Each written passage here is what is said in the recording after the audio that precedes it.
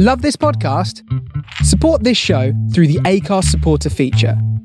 It's up to you how much you give, and there's no regular commitment. Just hit the link in the show description to support now. Hiring for your small business? If you're not looking for professionals on LinkedIn, you're looking in the wrong place. That's like looking for your car keys in a fish tank. LinkedIn helps you hire professionals you can't find anywhere else, even those who aren't actively searching for a new job but might be open to the perfect role. In a given month, over 70% of LinkedIn users don't even visit other leading job sites. So start looking in the right place. With LinkedIn, you can hire professionals like a professional. Post your free job on linkedin.com/people today. Mom deserves the best, and there's no better place to shop for Mother's Day than Whole Foods Market. They're your destination for unbeatable savings, from premium gifts to show-stopping flowers and irresistible desserts. Start by saving 33% with Prime on all body care and candles. Then get a 15-stem bunch of tulips for just $9.99 each with Prime. Round out Mom's menu with festive rosé, irresistible berry chantilly cake, and more special treats. Come celebrate Mother's Day at Whole Foods Market. Welcome back to another episode of Wrestling Around, and this week we're going over to the east, far east. We're going to Japan for WWE's only ever live Japanese show. But before we get into that, joining me is the world famous Terry Peters. Terry Peters, how are you doing? Hello, all good here, thank you. I've just farted and it stinks. You are rancid. You are absolutely rancid human being. But yeah, good, thanks. Right, we'll swiftly move on for that. Joining me as well is Lou Markham. Lou, how are you doing? Yeah, very good, thank you, and happy 4th of July. Although it won't be by the time this comes out, so I just said that. So it is 4th of July today. All right, Peters. Yeah. Did you just use your own name as like a derogatory term towards Lou? He's pulled at me, hasn't he? With the pay-per-views. I think I'm pulling you. Oh, Christ. Yeah. Well, this is... Big This is fell into anarchy within about a minute. This must be a record of Wrestling Around. Lou, are you glad to not be in the same room as Peters after his latest antics that he's just revealed? It's apparently rancid fart. Yes, I am. Are you glad that we're still in quarantine? Quite glad to be, 60, 70 miles away at the moment, yes. See, it looks funny for me because you look like you're both in the same room, so I can only imagine. Guarantee I'm definitely not. All right, there we go then. He is really.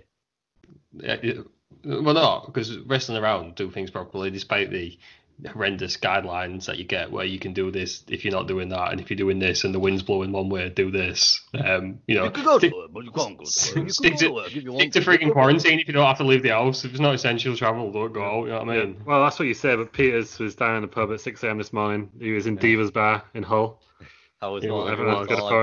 It's not even called Divas Bar. I walked outside of it this morning at about 10 a.m. Waiting to get in. No, I was not waiting to get in. Sank of dark fruits. That's what I had. Yeah, I've heard Peters has been going to his favourite pub and sitting outside with a can of dark fruits every day just to carry on what he's been doing. That's tradition. Just for clarification, I've not done any of this because I'm not a subhuman piece of shit. Nobody will lock down Terry Peters. Yeah. He won't have it. Yeah. He refuses to wear a mask because of his freedom. So he's just. I'm not fucking Loki or Austin Aries again. I'm not a human piece of shit. So. But he's in a very bad mood still. He is angry, but in all seriousness, wear a mask if you're going outside. If you have to go outside, still down. Let's everyone remember that there still is a pandemic going on. And don't be an idiot, frankly. Just do not be a bloody idiot. There we go. Pete, is there a reason that you're so raged today? No. I had the reason. Oh, I forgot to get the steaks out. Yeah, you did. So I watched Peter's Twitch stream last night or last Friday. You'll have seen that Peters did indeed forget to get the steaks out, and I think he spent the last 24 hours in the doghouse. That's correct. Woof, woof, woof. Yes, then he has. So that is confirmed that Peters forgot to get the steaks out. And it's basically ruined his Saturday night. It's ruined many. It's ruined a lot. He's just having chips for tea now because he does steaks. You're laughing at that, Lou. But how many times have we been away with Terry Peters where we've seen him eat just chips for a meal? Actually, I once went round to Terry Peters and he had a can of tuna for his tea. It's true story.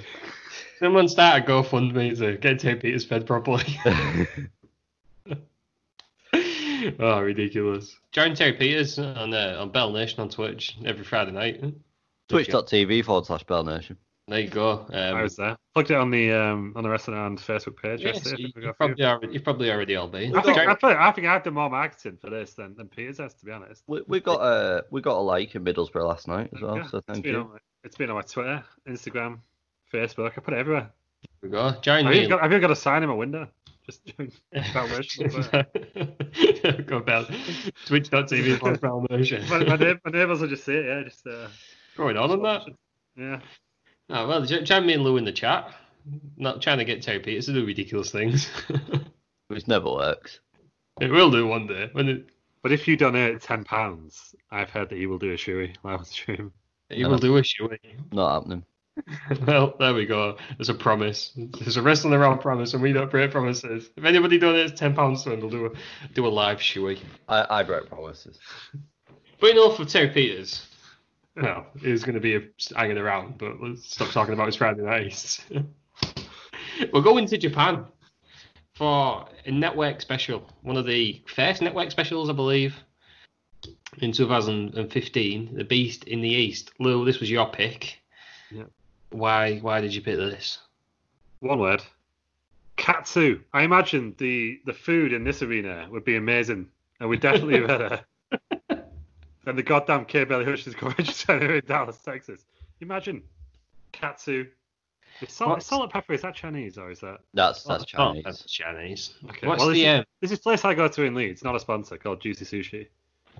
But I think it's just all Asian cuisine, so they have salt and pepper as well, and the other two I always get katsu or salt and pepper. Or sometimes both. Right. Sometimes both.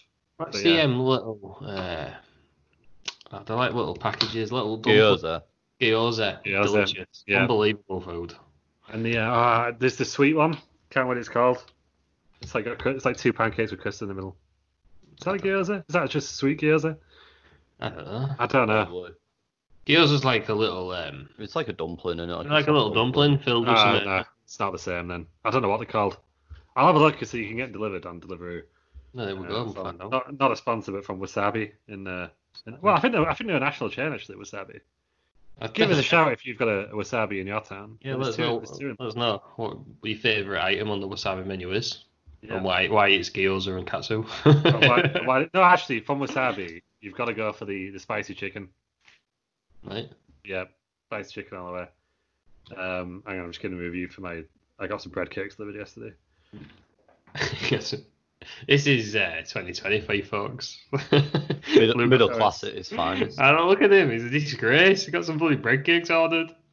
I live in the centre of Leeds, and it's easy for me to just get stuff delivered. I'm just trying to be safe. That's all. Yeah, that's true. Everyone might be safe. Mochi. No, mochi. No, that's the one I'm thinking of. That's like a milk thing. So, Pete, is he some sort of Japanese cuisine expert? I love sushi. Doriyaki was what I was thinking of. Doriyaki. I'm sorry, Lou, we've moved on from what you were saying because Terry Peters is apparently an expert in East Asian food. So, there we go. A man of culture. A man of... Who would have thought that? Terry Peters, a man who buys his jeans on the internet. Off eBay. A man who what? Who buys his jeans off eBay. I thought you said buys his cheese on the internet. Do you buy your cheese on the internet? Japanese food is so much more than sushi. So much more. Japanese food. It is. I would agree with that, 100%. So that's why you picked this then, basically. Get back. Why do we pick it? No, I think Terry Peters picked this one. I just fit it into the schedule. I'd never seen it. Yeah, I just fit it in. I stand by my decision apart from one match, maybe two. I like the fact that it just looks different. It had a nice feel to it as an event. Yeah. I'd never seen. This was like. Did either of you two find it quite hard to find on the actual network as well? You have to. I typed in Beast in the East. Yeah, I had to do that as well. I was thinking, I don't know actually how you find it. There is a network exclusive section now, I think. Yeah, there is. If you watch on PlayStation, you go to In Ring, and then you go to this is like network exclusive. It's got like is that where you find it? Is it Roadblock and stuff like that, and the PlayStation show. Like I said, I just or search a Beast in the East, and it's there. That's what I did. Well, But I not was- hard to find it, was it, Piers? Well, I'd rather just go to somewhere where it's easy instead of me typing Beast in the Eastern. Because that search bar is not easy to navigate sometimes. It brings up all sorts of garbage. The WWE app. I'm sick of it, right? They changed it, made it worse. No, it keeps Yeah, crashing on yeah. my Xbox now. I just have to cast it from my phone every time. But once I cast it from my phone, I can't pause it. Yeah. Can't do anything with it. So I just need to watch the whole thing in one. And if I do need to stop it, I need to then go back in and find where I was before. I No, can't I- wait till we do an 8-hour WrestleMania for you then. I'll watch My all in one. biggest criticism of the WWE Network is when I watch stuff on my phone. There was a point before we started doing all this. I was watching pay-per-views in order, and then they changed it, and then now. They're No, not in, so you click like doing say event rather than year. you click Unforgiven, and it brings up all the Unforgiven, and it says playing next. Say I'm watching 2002 Unforgiven. It's 2003 Unforgiven. So then I've got to go. What's the next pay-per-view in order for me to watch? Yeah. There's a great I list on agree. Wikipedia for that. Well, yeah, but it's like on the old app, you could just go the What one what above if- and go the next What if one. you want to watch all the Unforgivens in a row? Then I have no time for you whatsoever. I did that with the WrestleManias.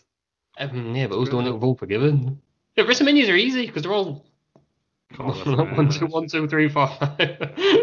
You know where you are, but you know what I mean? When you're trying to watch in like 2000s, you're trying to watch pay-per-views back to back. It's just frustrating. And they changed it. They haven't made the PlayStation app better because the PlayStation app was horrendous for ages when it first came out. But yeah, that was annoying. There's my 2 cents on the WWE Network. There we go. Anyway. But you know, for 10 quid a month, I can't really complain because it's brilliant. And also, if anybody hasn't watched, this isn't a plug, but if anybody hasn't watched the Broken Skull sessions with Mark Henry, get it watched because he is the greatest pro wrestler of all time. Ball shout. Name someone better. Name someone that can do it more than him. John Cena. I would even go one step further and say he's possibly the greatest human of all time. No, that's Titus O'Neil. Everyone knows that. Like, Not even Mark Henry any day. actually, no. Right now, it's Dave Bautista. Is it? Yeah. What's He he doing? hates, he hates Trump, doesn't he? It's So- just walk. It's just walk, isn't he? Just a Right. walk, dude. Him and Titus O'Neil are like best mates down in Florida, and they're just making life better for everyone. Genuinely. It's See, great. the last time I heard anything about Dave Bautista was when he was weirdly flirting with Dana Brooke over Instagram or something. Or Twitter. That was weird. That was weird. Yeah. So that's my last interactions with Dave Bautista. So this is a shock to me. Yeah, that great guy. Dave Bautista. Oh, there we go. Well, that's nice. But Right. we're all here for Beast in the East. So let's get into it. So it happened on 4th of July 2015 at the Ryogoku Kokugikan Oh, in Sumida, Tokyo, Japan. I can't remember the English name of it. That I think it's Sumo Hall, isn't it? Sumo Hall that Michael Cole wisely used. Yeah. Having to read that Japanese. A bit of an interesting backstory to this. It was a house show, but Brock Lesnar, wanted to be in it to go see Masa Saito. I don't think it was very well at the time. That's why Lesnar wanted to go over there. And that would have been Brock Lesnar's first non-pay-per-view appearance in WWE since 2004.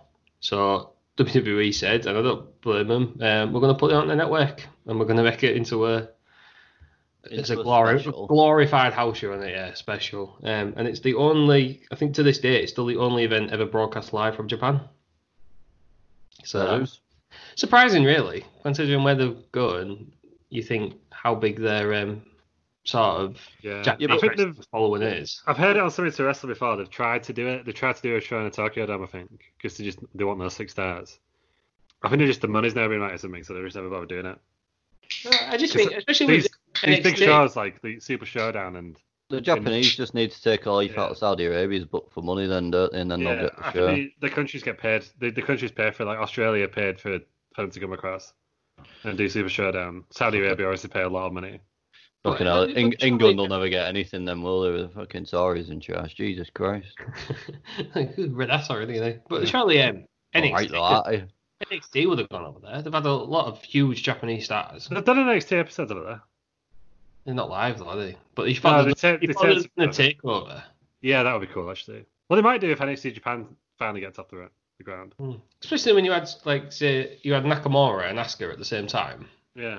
you could have had I think were they not both simultaneous champions? Yeah, they would have been, wouldn't they? They should. Crossed Yeah. over at some point, surely. Yeah. Could have. You mentioned the massive show you could have had over there then. Yeah. I think they did do one. It just wasn't live. They just Yeah. did it in Osaka. So it just seems a bit odd, but I guess money talks, doesn't it? And that's why we Yeah. put it. So there's a pretty cool opening video package, pretty much highlighting Brock Lesnar. It's all based around him, isn't it? It's even called Beast in the East. And he's got the lowest contribution to anyone in this pay-per-view. He's a bit more than his opponent, but we'll get to that. Well, yeah. We'll get to that. But what did we think of this opening video package? Obviously, it was sort of heavily around Japan. It showed a lot of Brock Lesnar and the upcoming NXT championship match. Say, Peters, what did you think of the opening video package? I thought it was alright, to be fair. I thought it was mainly based around Brock Lesnar, so anyone else that was trying to get a look in, not bothered about you, are they, unfortunately? So Do you not like Lesnar, Peters? I did it this time, but I don't anymore. He's just a dick, isn't he? I'm still a big Lesnar fan. I think Lesnar adds a lot to the show. But like I said, this time he was fine. 5 years later, he's aged like a fucking bad fart, and he stinks. Why? Why'd you hate Lesnar? Just shit in here. I'll turn up once a month, do 2 suplexes and go away again for 6 weeks. Brilliant. I like that though. I'm going to stick up for Lesnar here, and I think WWE overexposes all their top stars, and that's why the fans hate them all. No, I agree that there is a lot of overexposure, and WWE don't use the depth of the roster, but I think then they have overexposed Brock Lesnar, and this is why it's made me red ass, as red as his face. I think that. Look, what's your opinions on Lesnar? If he's in the mood for it, he's good. Which he never is. No, I think a lot of the time he is. So, like, if you think of his matches with the ones that sing to mind are the AJ Styles Survivor Series, Daniel Bryan Survivor Series, Very good match. Finn Balor at the Royal Rumble, Very good match. and that triple threat between him, Seth Rollins, and John Cena. Very good. I think actually, it's fair, right? The WrestleMania 31 main event with Reigns was a really good match before the interference started. Yeah. The one at 34 was not. So the 2 times I've seen him live, they've both been appalling matches, to be honest. Like, I saw WrestleMania 34, which was it was a terrible match because the ending didn't make sense for what happened in the match, and the Dean Ambrose one, which is possibly one of the worst WrestleMania matches of all time. I'll happily go on record and say that. But I think if he's in the mood for it, I think he's good, and you don't need to beat him to look good. I think Samoa Joe looked good when he lost to him at Great Balls of Fire. Great Balls of Fire. Yeah. Great Balls of Fire. Yeah, I enjoyed that match. Some of them, like Strowman, I think he beat too easily and kind of ruined. Like by the time Strowman actually got the title, it was just a bit like, yeah, whatever. Yeah. But yeah, I don't know. The one with Kofi, not this one. The one at it was completely unnecessary. It's disappointing. But so I can see why people don't like him. I guess he was meant to get heat. That was the point. His match with Goldberg, was it 33? Yeah, I love that match. It was incredible. Yeah. So yeah, I'm a bit up and down. I don't mind the part-time stuff so much. Because I think you're right. Like, it's very easy for fans to get fatigued. You know, like if you look at this time last year, Seth Rollins was like the hot new thing. And everyone hates him now. Now it's the biggest hero. I mean, I actually really, really like him. Yeah. As the Messiah. But you think of Stone Cold and Rock, iconic rivalry. Their matches were like 3 years apart. You know what I mean? They wrestled at WrestleManias. Yeah. It's the same with Rock and Triple H. Unbelievable rivalry, but they didn't wrestle every week like they do now. And it bores me to tears when they have a tag team rivalry, and then before the pay-per-view, we have the singles matches between all the competitors. I just think they do too much. And I get what they want with these fighting champions, but champions shouldn't fight all the time because of the champion. Not the world champion. The mid-card one. So Cena, the mid-card should, but Cena in this one, that US Open challenge they did was one of the best things going on TV, to be honest. It was great. But the world champion shouldn't fight every week on Raw. No, what I find weird about it is, like, if you've got Lesnar on one show and he's never there, but on the other show, the other world champion's fighting every week, it looks weird, doesn't it? Yeah. So they need to be consistent what they do with the world titles. In that scenario. Oh, just have one world champion if they're not going to use the brand split properly. I love the brand split. But if you're not doing it properly... If it's done properly, then it's fine. But if it's not done properly, what's the point? That's the thing with WWE, right? They always bring in these great ideas and you think, yeah, that's great. And they never do them properly. And it makes it worse. Yeah. Like Extreme Rules, the pay-per-view now, where it's like, actually, I only have one Extreme Rules match. Why? Don't call it something else. Just what are you doing? Or they're just like, I don't know. Sometimes, it's just they're very inconsistent. And I think, I don't normally agree with Meltzer. I think he made a good point. It's like the fans now get to the point where they're filling in the holes.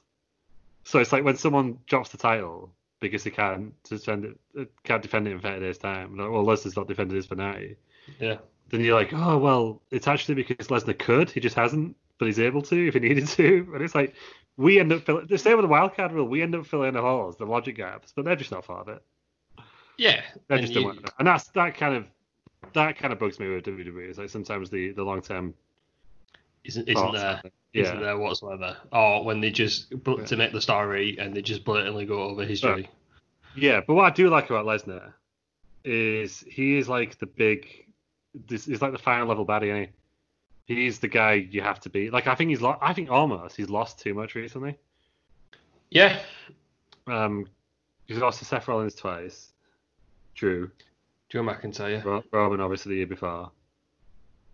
I don't know, but he's like I watch the Marvel films. He's the Thanos, isn't he? He pops up every now and again, and you think, oh, that big battle with Lesnar's going to be big, and it is big when he gets to, and eventually, the good guy wins, but it takes a bit of time. Too long in Roman's case, far too long. He should have won at that WrestleMania, and that should have been the end of that. But the Royal Rumble this year, where Lesnar eliminated like 13 people or whatever. Yeah, he eliminated half, didn't he? I loved that because when he made the pop of the crowd when McIntyre finally got him over. Well, you should have seen the pop between me and Peters. We watched it live together in Peters' living room. We genuinely, it wasn't even like it was like we both fucking yes. It was like Hull City, it's got a goal or something. I think we actually jumped out of the seats, didn't we? It was like it was brilliant. Yeah, which you don't get if that wouldn't have been the same if it was Braun Strowman, who was somebody who is equally as big and as strong and hasn't been booked that way. It's on every week. Yeah, it's the big show. It's like when Hogan did the body slam on Andre the Giant. No one's ever seen that before. But if he'd have done that on King Kong Bundy, who was not as big but a big guy, you'd have been like, oh yeah, that was all right. Or when Kane did it to Great Khali, well, it doesn't really matter because I've already seen Cena if you win. You know what I mean? Yeah. I will say, like the people who kind of don't like Lesnar, I can kind of see it sometimes because some matches just do a bit. Cain Velasquez, Dean Ambrose. Like, there's just somewhere it's just like, okay. But I think he brings a lot more to WWE than some others, and I think you need the big. He's massive. He's one of the biggest stars they've ever produced. Yeah. So there we go. Right, that's enough of. Well, we'll get to Lesnar. We'll get back to him. Yeah. Yeah, this is all based about him. Back to the pay-per-view. Event. We've got Cole and Byron Saxton on commentary. In Boaty Saxton. I don't know how he's still about in commentary because he was crap back then. He's crap now. He's crap back then, and he's never going to improve. Is he? Sometimes I think, maybe it's I don't think the three-man booth works. I'm not a massive fan of it, but he's just crap, isn't he? Yeah. It stands out more in a two-man, doesn't it? Because Michael Cole is, I get why people don't like him because of that heel run, but he's actually. That was great. I will. That is a hill I'm willing to die on. Here on Wrestling Around. I love Michael Cole's heel run. I think I'm the only wrestling fan on the planet. Yeah. I loved it. But I enjoy. Well, I don't know why you would have a heel play-by-play guy, but Coleman is. We should do a special on Michael Cole's NXT appearances. That's what I want to do. Well, when it comes to it, we'll do it. I'll do it on my own if I need to. I'll do it on my own. I'll just got an hour-long podcast on my own. But Michael Cole's actually a good commentator. He's actually quite a good player. And you'll think of the amount of crap that gets fed into him through Vince and whoever else is there, Kevin Dunn and that. But Saxton, god-awful. Throughout. He was crap on NXT. He was crap on Raw. He was crap on SmackDown. He was crap on the panel shows. I think he just comes across with a bit of like it's almost like childlike emotion sometimes. I don't know how to describe it really, but it's a big dumb idiot. He is. He's almost What's happened to you? Is it because you didn't get the stakes out, Peters? Yeah. No, he's just crap. He's too much. He's very much WWE in that horrible HD kids era. You know, that's very much his thing, where he's like real positive about everything. Everything's real kid based. Just fuck off. Grow some balls, man. There we go then. Yeah, I think that's what I was trying to articulate, but couldn't quite do it. Put it into as poetic words like Terry Peters did then. Yeah, I think sometimes, it makes feuds too simple. It's like, yeah, these two are best friends. And now, it's just like, He's just not. I mean, it's when you're trying to watch it and you're still trying to convince yourself it's an adult's product, which is all we're trying to do here. It's just a bit like, come on. It's like try out the moment for me. I just think every other colour commentator is better. Well, they can't be much worse, can they? Jesus. I'm trying to figure some worse commentators now. In WWE. Matt Striker was appalling. Matt Striker was appalling WWE, but Yeah, I he enjoyed ruined him in the Underground. What was the WrestleMania he was on all the way through? WrestleMania 26, I think. Such a good WrestleMania, but he was rubbish. Was he as bad as Booty? I think he was more distracting. He was more distractingly bad, I think, Matt Striker. I think. We'll have to watch WrestleMania 26 when it comes around, because I do really enjoy that WrestleMania, but you notice Striker a lot. I'm trying to think of a worse one. Oh, it'd be harsh to say her there. Because she didn't really get to say anything. She was just like, no!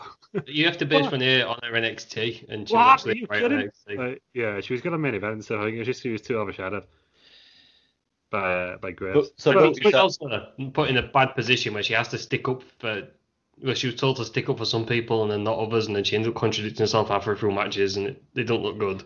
Yeah, they don't really have to face in heels as much as they used to, do they? No. Like I used to live like when I watched the old WrestleMania, Jesse Ventura just stuck up for the heels no matter what, and even though he was being ridiculous and like, and Bobby the Brain. Like, will you stop? And it was just, it was great because. And Bobby the Brain. Yeah, he knew he was being ridiculous. Whereas now I think like they try and. Everyone's too friendly with each other. They're kind of too moral. It's the bit where they always go. The heel commentator always goes, "Oh, even I think that's too far." But they do that every week. They do that every week now. And it just don't really work. But yeah.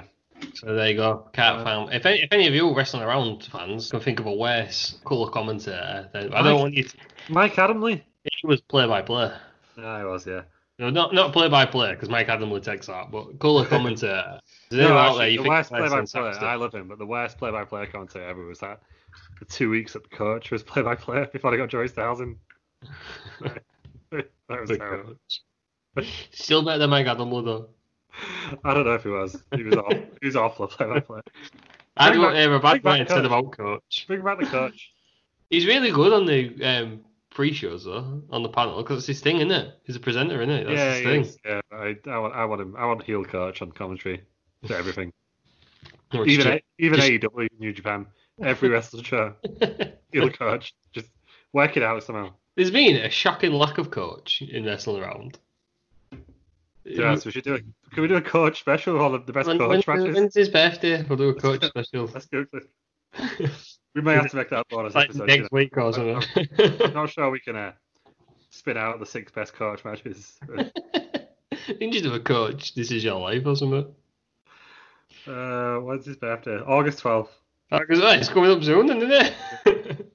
So join us in a month's time. Peters looks so despondent at all his coach. We've promised it now. We're going to do it. Wrestling around promise. So join us in a month for the coach. I will say that when we were at that house show at Madison Square Garden and the coach made his first appearance for like 6 years, I popped. Pop big. I popped for the coach. Right, that's it. Let's actually get to Beast in the East now. Peters is getting like more and more seething every minute that goes past. So I'll throw it to you, Peters. Chris Jericho versus Neville. What did you think? Yeah, it was alright. It was alright, wasn't it? I think it could have been better. It was too slow. Too slow for me. Do you not think I know this is a thing with Japanese crowds, but I noticed it a lot in this match. The crowd didn't help it. Yeah, they were very quiet, weren't they? They were very much onto Jericho because it's Jericho, which I get, like I say, but it was just a bit slow for me. And I think these two could have had a really good match on another another event. It did pick up a bit, but like I say, the start was just really, really slow for me. And I never liked that, the man that gravity forgot thing when he was a superhero, Neville. The altitude era. Yeah. I didn't like his facial hair.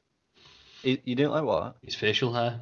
That weird little soul patch he had. Yeah, soul patch. Shave that off, man. Soul patches are just rank, aren't they?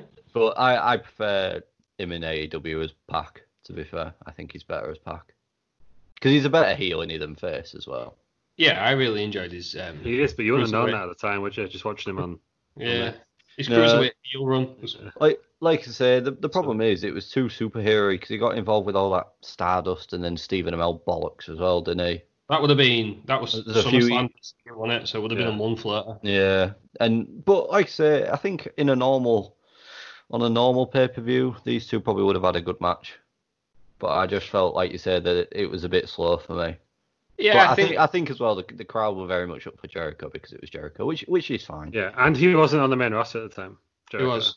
Oh, no, sorry. No, I was going to say Neville. Neville was on the main. I don't know. Jericho was only doing house shows, wasn't he? How was he? Yeah, Right. He was doing like an anti-Brock Lesnar, he said on his podcast. He was just doing the non-televised events, but he wasn't on TV. Right. So I think it was quite a big deal to have him on the show. Because I remember watching it, I turned it on like 10 minutes later, and I was like, what's Jericho doing here? Like, because he wasn't on TV. Well, they called the Walls of Jericho, didn't they? The Lion Tamer as well. Yeah. There is a difference. Yeah. He had his knee in the back of his head. Yeah, so the Lion Tamer, the Walls of Jericho is a Boston Crab. The Lion Tamer, which looks a lot better, is he puts the knee on the back of the head and shoulders. Because I was going to say, when his early start, he did the knee, didn't he, sometimes, but not always. I think, I wrote this down, the Lion Tamer is miles better than the Walls of Jericho. Oh, yeah, I agree. Apparently there's no way of faking it, so if you're not warmed up properly, you're very likely to have an injury, yeah. Right. There's no way you can stretch someone that much. And I think it's harder for him to put on bigger guys. Yeah. Yeah. Obviously. He's got no problem with Neville. Obviously, he could put on Neville. Yeah. That makes sense. I thought this match was alright. I'm not saying it was bad. I'm just saying it was a bit slow for me to get going. The Japanese crowd does take some getting used to. I think I'm just conditioned to... English crowds are really loud and some American crowds are really loud. But I thought the Japanese crowd made the big spots feel more. Well, they appreciate the big spots more than sort of the little things. It was just because every time it was like they were getting up on the top ropes and it was like, whoa. Yeah. I thought that like really because there was a spot where I think Jericho reversed someone off the top rope into the walls, and I was convinced that was going to be the finish because I knew he won by submission, and I'd seen it before. I was just like, I was convinced that was the end. I was like, yeah, it's definitely. He reversed. That was the Red Arrow. He reversed into the Lion Tamer. It would have been a better ending than the actual ending. I know they were both very similar. Yeah. There was one where he caught him somehow.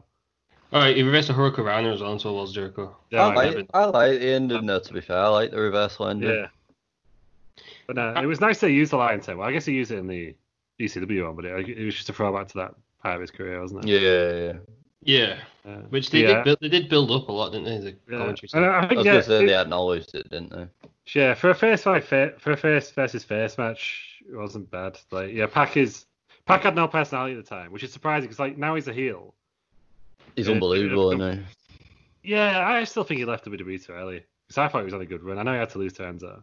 Yeah. No, I thought he took his ball and left too early, but then he probably would have got the title back, wouldn't he? Yeah, I did get to see him at Defiant Wrestling, and I loved the way he announced him because he just goes, "I wish that was his name, Sweet Stevie Aaron." He goes, "Oh, hailing from Newcastle upon Tyne, he is a bastard. It's back." I absolutely love it. And it was the best heel move he ever did was because I was right at the front and he was just about getting on came out. He was doing his entrance. He was going to get on the top rope and obviously everyone gets the phones up. So he just steps on the second one and went, fuck you guys, and just turned around and I was like, so I just got pictures. I got pictures of that, which I was annoyed at, but also I appreciated the heel. But you shouldn't be getting photos of the heels, should you? He was right there. He was right close. It was, yeah. Yeah, he's very close, but he shouldn't be posing, do you know what I mean? He should just go in there and be a big spoiler. He's better anyway as a heel, isn't he, so... Yeah, he is. I just thought he could have had a better run in WWE. I mean, obviously you don't know what happens backstage, but I thought, from watching on TV, he had to lose to Enzo, but whatever. That might have been the step up to the main roster again from 205 Live. I don't know. You don't know, do you? Yeah. But he did some incredible things. He's obviously incredibly gifted in the aerial manoeuvres. Like he did a shooting star press and landed on his feet from the top rope. Yeah. Oh, yeah. His running, it's one of my favourite moves. Going is where they do a running shooting star press on the floor. Oh yeah. I just think it's unbelievable. Yeah, it's always impressive that. Even it's like Apollo Crews's that standing one that he does. Yeah, that's brilliant for a guy of Apollo Crews size as well. But yeah, Neville lost after tapping out to the Lion Tamer. 16 minutes. Well, there was another good spot as well where he jumped. He did a springboard, didn't he, off the top rope and into a code breaker, which you've got a hell of a lot of trust in Jericho to do that. Mm-hmm. Same with the Red Arrow. When he did the Red Arrow onto the knees, there's no way that don't hurt. Yeah. But yeah, that was the first match. Jericho versus Neville. 16 minutes. Jericho's the winner. We'll move on to the next match, which I've got a bone of contention with this straight away. Because I hated everything about the Divas Championship. I hated the belt. I hated the name. I hated absolutely everything. And I thought it put the women back 10 years. You know what I mean? It was annoying. It was annoying. It fully replaced the women's title. I understood it at first, when they had to have two titles. Yeah. And it was just like, okay, yeah, we've got one on the Raw, which is the women's title, so yeah, Divas title, because that's what they were called at the time, so whatever. But then when they actually just got rid of the women's championship, it just seemed it with this butterfly abomination. It seemed backwards. So I'd have got it if in Attitude Era, if it was a Divas Championship. I got them because I think Kat won it in a mud bath or something one week, didn't she? You know what I mean? But when all that Trish and Lita did, and then they're actually starting to wrestle, and then they go backwards. Mm-hmm. You know what I mean? We go from women's to divas. I hated the design. I thought the design looked like some sort of weird, crappy tramp stamp should be on the back of something. You know what I mean? I imagine it sold well there, toys wise. Probably. I imagine it was the women's equivalent of for little girls it'd be the equivalent of the little boys getting a spinner belt. Yeah. Which, as we said, he talks on it, so it's probably why it got done. It's pretty in pink and this is right at the start of the Revolution, isn't it? Or just before, anyway. So this is like the last match of the previous era, isn't it? So one of my notes was just thank God for the Women's Revolution, because I'm pretty sure the next week, it might even be the Raw after this. It's 2 weeks. 2 weeks after this. So Becky, Charlotte, and Sasha got brought up here. Because I was going to say, it mentions about Alicia Fox going with the Bellas, which then reminded me of Team Bad, which was Tamina, Naomi and Sasha, and then obviously you got PCB, which is a terrible name for a... Well, no, because the first one was the Submission Sorority. And they found out it was some sort of like sex gang. Yeah, I mean, that makes sense, doesn't it? But is PCB not drugs, though? No, it's plastic in it. Oh, the PCP, am I thinking? I'm not. I think PCP. I think PCB is just like a strong plastic in it. I don't know. No, it's PVC. PVC, is that? Yeah. I thought it was PVC and something else. PVC? I don't know. Let's go. Anyway. Let's go Google PVC and hope I don't get arrested. But look, I'm going to sidetrack PCB on it. PCB. Yeah. PDC, the Professional Darts Corporation. Printed circuit board. Well, there we go then. There we go. Fair enough. Look, do you remember when we was in New Orleans? I think it was New Orleans, and we was at Access. And speaking of the Divas Championship, you can get the little ones on people's hands. Do you remember that real big guy who had the Divas one on his wrist? Yeah, no, he had it over his shoulder, mate. It was over his shoulder. But it was a tiny one. I thought it was in Dallas. Is it not in Dallas? I can't remember. I just know it was at an Access.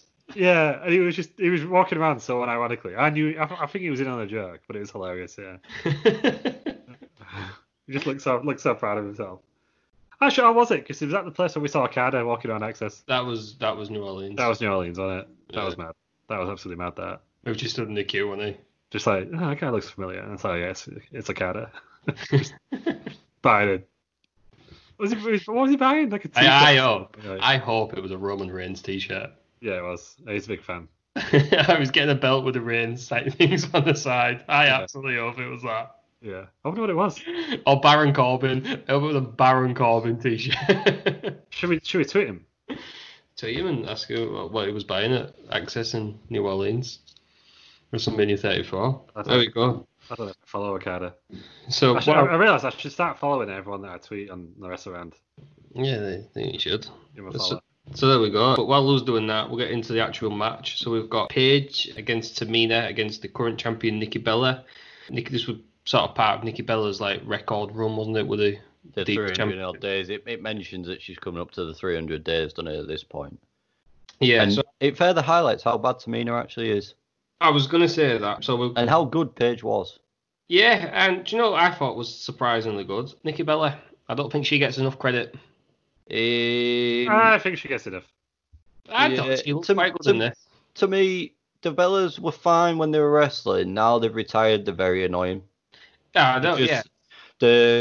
They're making a living out of being the sort of, I don't really like personality celebrity things. When there's a time and a place for that, and it's fucking MTV. Yeah, but it's not in going on the show. No, but they've got their own. The two retired people, and they've got their own. WWE are spending their own money on Total Bellas. Put it into the actual goddamn show on a Monday and a Tuesday or a Friday, whenever it is now, or a Sunday at pay-per-view. Take that production value and put it into a proper thing for TV that people are interested in. Well, just because one's married to Daniel Bryan, the other one was getting piked by John Cena, does not make them relevant. No, you're not interested in it. So it's not anything that you're not interested in. It's a massive show in America. I genuinely know somebody who watches Total Divas and Total Bellas and has no interest in watching the weekly WWE shows. To be fair, Total Divas is quite interesting. Total Bellas is not. I have no problem with Total Divas. Not anything that will cost them money. So it must be a big show, otherwise they won't do it. Well, they're obviously getting some sort of money from it, aren't they? So I think everyone slags off Nikki Bella for being part of this era. It's not her fault that she was the other ones that was around there. I think Nikki Bella is perfectly. I think Nikki Bella is perfectly judged, to be honest. I don't think she's an all-time great, but I think she was half decent. Oh, she was better than Bray. She is going to get left in the shadows of people like Becky Lynch and Charlotte. Oh yeah, absolutely. Far better.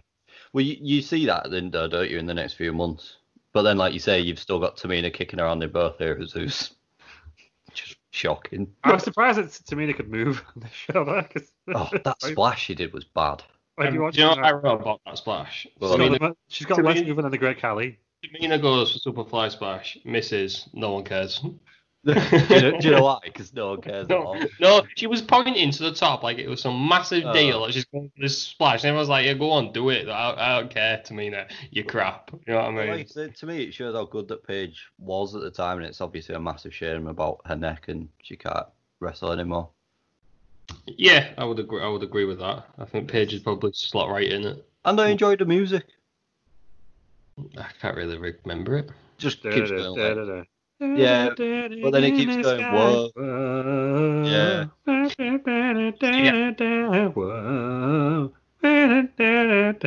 you go. Cheers, Jim. If anybody wants the full song like that, then YouTube exclusive. He can record it himself and edit it himself. If we get 3 reviews in the next 2 weeks, Lou will record the full song. That was it. That's pretty much. I guess we repeat that. Well, you'll have to repeat it then, but you'll be doing it for 3 weeks. But no, it's good, like, because the English crowds always sing along with it, don't they? Remember at WrestleMania 34 when she came out on the is it Raw or SmackDown? SmackDown. The Raw. No, it's Raw. Died on the Raw. Yeah. All the English fans were just singing, whoa. It was great. Yeah. I missed, because I didn't start watching wrestling again till the SummerSlam after this. So I missed Paige, so I don't understand the hype. Well, you need to watch Fighting With My Family. It's because she's different, though, isn't it, as well? She's not like the typical... Anybody watched the 3 years before this, when Paige came up from NXT, are just obsessed with her, and it's because she's like an anti-diva, isn't she? She's totally different to the ones that were around at that time, although obviously she's changed her body into ways to look more like the divas as you would expect, or the women as you would expect, but from sort of 90s. Yeah, I've got a mate who's like, his first wrestling show that he watched was the WrestleMania, not the Raw after WrestleMania, where she won the title, and she is hands down his favorite wrestler. She's a big deal. I remember when we were queuing for we were at Access for 32, and their queue was massive. She was huge. It was huge. Yeah, she's big. She's a big deal. I kind of. Yeah, it's a shame that she didn't really get to kind of reach that potential. But yeah, fulfill what she should I mean, have like done. the role that she played in like actually turning it around was huge, really. Her and AJ Lee obviously won't get the credit she deserves now, but those two, I think in particular. With the start of the women's revolution, weren't they? Yeah. But yeah, watch the show. Watch the film. Find My It's Family. good. Then you'll get the. I'm gonna have to find out what that fuss is. There's loads of stuff like that. It's on It's on Netflix. It's on Netflix, yeah. There's loads of stuff. Watch it tonight. Because I had a good 8 years where I didn't watch any wrestling, and I missed The Shield, I missed CM Punk, I missed Nexus, and everyone goes on about it. And I'm like, when The Shield got back together, I was like, hey, this is cool. It's not changing my life. Do you know what I mean? Oh, that segment where Dean Ambrose and Seth Rollins first put fists together. Oh, it's glorious. And I was just, well, there, because you saw The Shield, I was just like, oh, right, then these are tag No, team but again. the crowd reaction to it was just insane. I've never seen anything like it. It's like CM Punk. When I stopped watching wrestling, CM Punk was just like some random guy in ECW. And so now everyone was like, oh my god, CM Punk's the greatest thing ever. And I'm like, is he? He's feuding with Mike Knox, isn't he? I can't wait till Dean Ambrose comes back to WWE and reforms the Shield. It's going to be awesome.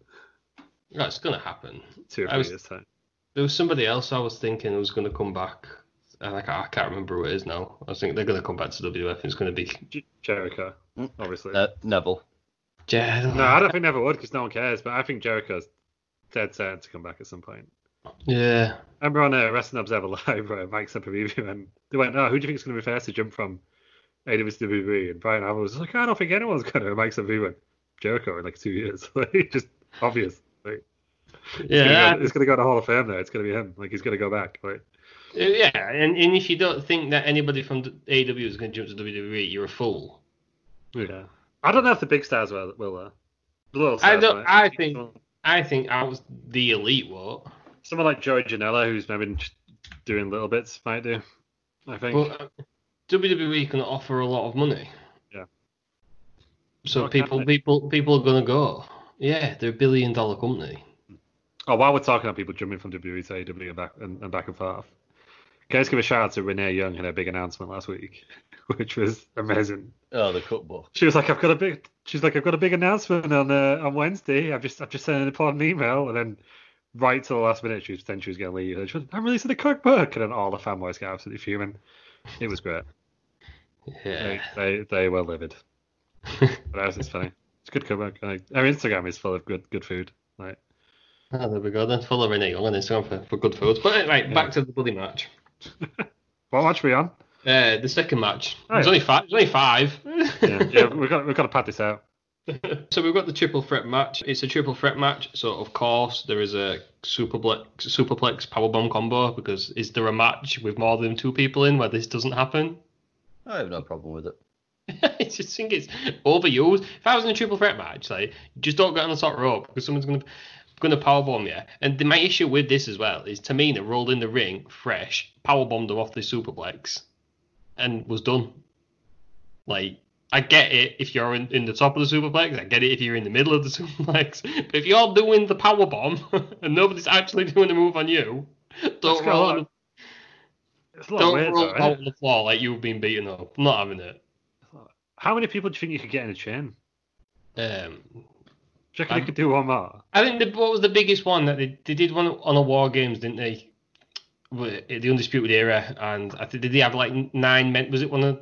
I can't remember if it was the 4-on-4 or it was the 2 teams of 3 or whatever. It can't have been like one person doing a move to someone else doing something. Because the 9th person on that is going a hell of a long way, surely. No, it was so there was somebody on top of the cage. And then I think there was 2 trying to do a superplex on him, and then there was 2 doing something like stood on the ropes on them. Okay. Yeah. And then somebody on the floor did it. So I think there was like 6 involved. 6. Right. But with a chain with like single moves, how many do you reckon's possible? 3, 4. You need a structure to be at the top, but yeah. Yeah, because the person at the end is just gonna hang in the miles, aren't they? Yeah, I don't know how you do it. 4 I'm saying if you're just doing superplex to superplex to superplex, it's 4. You have to have someone like Cesaro at the bottom, wouldn't you? Yeah, Big Show or something. Yeah. Someone strong. Yeah. Actually, you need good core strength just to stay up at the top, wouldn't you? To stay straight and not go the other way. The middle guys have got to be strong as well to not drop them the other way. You know what I mean? So maybe do you put your weakest person at the bottom? No. You gotta have the Big Show. You gotta have like heavy set lad at the bottom, like Big Show, Mark Henry or something. Keep it stable. And then I think you've got to have like further up the chain. You've got to have stronger but slimmer guys like Cesaro, I think. Right, so you're I'm gonna rule out John Cena because he ain't doing it. Like, you're he's perfect. just not doing it, so is he? You're perfect 4-man superplex. Right, so you've got Big Show at the bottom. You've got Big Show. And then I think you've got. I'm gonna go Cesaro next. And I don't know about the third one. The last one is definitely Kofi Kingston or Rey Mysterio or something like that. Big. You could just fly about. What about Sheamus? Or would you say he's too big? No, he's too big now. He's out of it. He needs to go down in size. He's strong, isn't he? He's strong. Yeah. That's because I was thinking like Big E, but I think he's too big. He's 300 pounds, isn't he, Big E? Sheldon Benjamin. Just stick him in there. Defensively big lad. Apollo could be another one, yeah. Apollo Crews, yeah. Yeah. There you go then. There we go then. So we've got Big Show, Cesaro, Apollo Crews, Rey Mysterio. Yeah, I think that'd work. They're all there now. Is Rey Mysterio too old for it?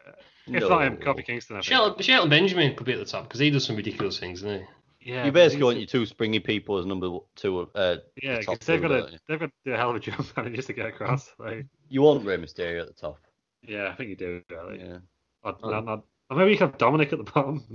Dominic at the bottom? But yeah, it's big lad, isn't he? Is he like, yeah, but he's not Big Show, is he? Yeah, no, Big Show's a solid base, isn't he? You just can't see Big Show falling during that.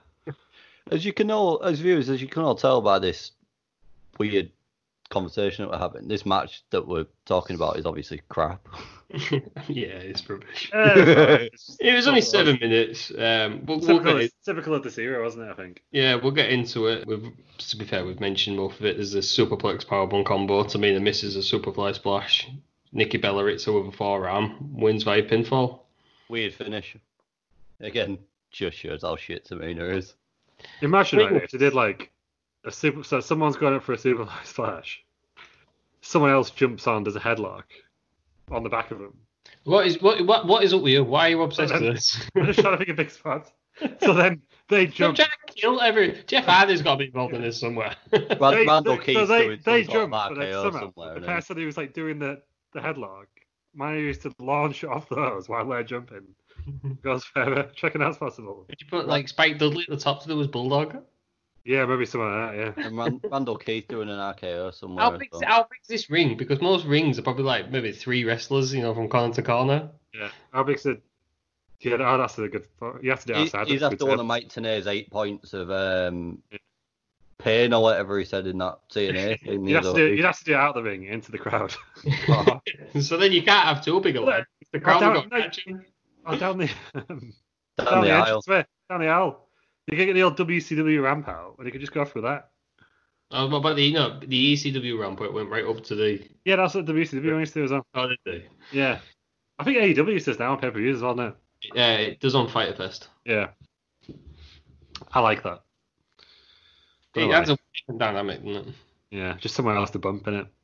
Yeah, I get that. So yeah, Nikki Bella returns. I think you can tell how bad Tamina is because Paige and Nikki Bella pretty much wrestled a singles match. And Tamina just kept getting thrown out. She does well. She tries. I mean, people say she's the longest wrestler to be WWE and not won a title. She's not had anything, has she? Not like nothing whatsoever, and it's because she's crap. How about Samoa Joe? No, he's been US title. He's been US champion now. And NXT. NXT champion? Yeah, NXT don't count. It's main roster I was talking about. Yeah, I'm not having that. Well, it's still a champ, isn't it? Yeah, I know, but it's like saying like you're AEW champion. It doesn't count. Stop it. Stop annoying the internet. TNT champion. All right. nice one there. It's an equal brand. Mm-hmm. What, is NXT? Yeah. No, it's still developmental. They won Survivor Series. It's still developmental. It's good. Let's not get into that Survivor Series because it still annoys the hell out of me that Walter got eliminated within like a minute. Right, I'm going to defend the WWE as I always do. He was the champion on the developmental brand. The developmental brand. Yeah. He was looking to get on the bloody show. It's Big So Jolly. just- It's Big Jolly Wally. You should I'm have a big, done better I'm, than that. I'm a big fan. You can't say that anymore because you can't know how to call that guy. Yeah, that is true. But, Wolfgang said it as well, so Wolfgang got that wrong, has he? I hope. I don't know how we could do. Let's just not go on Twitter. Yeah. Yeah. Fuck Ligero while we're here. But also, what was I going to say? Yeah, he was just. I don't know. It was just if he's on there, he's going to go out first. But I didn't see it was a big deal because he got took out by. Who did he get took out by? Drew. Oh, yeah, I can't remember. Drew or Samoa Joe, I think. It was one of the big lads, I think. Yeah. So I thought it was what it was. I didn't mind it. I'm a huge Walter Mark. Rumor has it that they want him on the main roster. End of done, isn't he? Yeah. He's got it written into his contract, and that he doesn't have to go on to America full time. Nice. I don't think he wants to live in America. Yeah. I think they are taping NXT UK against him now. I think. Which makes a lot of sense because Walter never did anything in the US prior to, like, he did little bits, didn't he? But he was a huge star in Europe. And I think that showed when he beat Pete Dunne that the US crowd didn't really care. But if he'd have done that in London, everyone would have gone mental. And also, he's got one of the best music in WWE. Mm-hmm. And Imperium, I love Imperium, except Marcel Bartel, because that guy sucks. Screw that guy. Marcel Bartel's the worst thing. But only in like a heel way, not in like a Ligero actually hate him way. Like in just a this guy sucks heel way kind of way. Let's not ever mention that guy again. And his shitty mask. Marcel Bartel, don't wear a mask. That fucking knobhead with his fucking horns on. I'm glad Dave Mastiff ripped him off now. Yeah. Thank you, Dave Mastiff. Who I'm also a huge fan of. Can't wait till we do some sort of. And we'll be able to do. Yeah, it's going to be awkward now. We're going to have to pick them selectively, aren't we? No, we're just going to do the first title tournament. Yeah, we go. January. Yeah. On the list. There you go. But then I also would like. I can't remember his bloody name. Who's Liverpool's number one? Zach Gibson. Zach Gibson. Zach Gibson's got the best music in WWE. I don't remember it. I can't remember what it's like. Stuff. It's almost as good as Tyler Bates' original music. Oh, that's great, that one. Yeah. Which is, it's Peter Gabriel, isn't it? Yeah. Yeah, but... Right, that'd be great. We're side-checking again. Speaking of promises, I've written on my notes for this match that we're definitely doing Evolution in October. Because I just wrote, thank God that the Women's Revolution happened after this match. Yeah. So Evolution is a promise, wrestling on promise. Right, there we go. So, Nikki Bella, still the champ. What show are we actually covering today? We're doing Beast in the East, Lou. Right, yeah. We've done 2 out of 5 matches. Right. We're an hour in. Get on with it. We should have known. It fell apart a minute in and Peter started telling us what had happened to it in night 5. Right, Kofi versus Brock. Right, but before we get there, Peters, there's a Brock Lesnar video package which details Brock Lesnar's history. The second one of the night. Yeah, well, yeah. This is purely Brock Lesnar, isn't it? Well done. Again, the second one of the night. Yeah, the first one had a few bits in. The only thing I liked about this is it doesn't have Brock Lesnar in his bootcut jeans. That was weird, wasn't it? Seeing Lesnar in jeans walking into the arena. There's a Twitter account into like jeans and shoes or something like that. It definitely belongs on there, that one. Yeah, you just get used to seeing Lesnar in like, he wears like joggers, doesn't he? Like his athletic gear. With the 2 stripes down, the big 2 thick stripes in it. Yeah. Got a little bit, you got a little Lesnar. But right, let's get into. Peter's obviously not a fan of the video package, so we'll move on swiftly to Kofi Kingston against Brock Lesnar. First thing I noticed about this match was no Heyman. Heyman not gone out to Japan. There weren't many managers all night.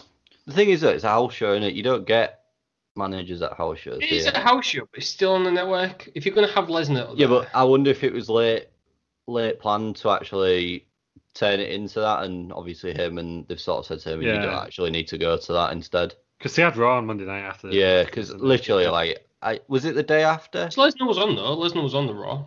No, this was was this a Saturday? Saturday, yeah.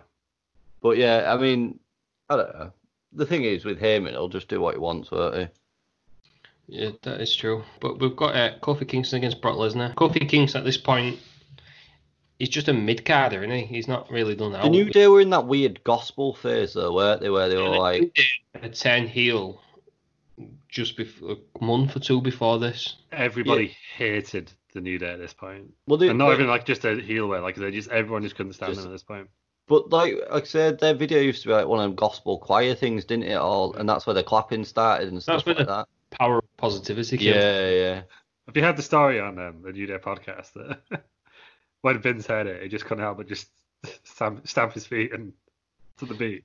What, the New Day song? Yeah, when they first played it for him, he was just like, "Oh yeah, great shit, pal."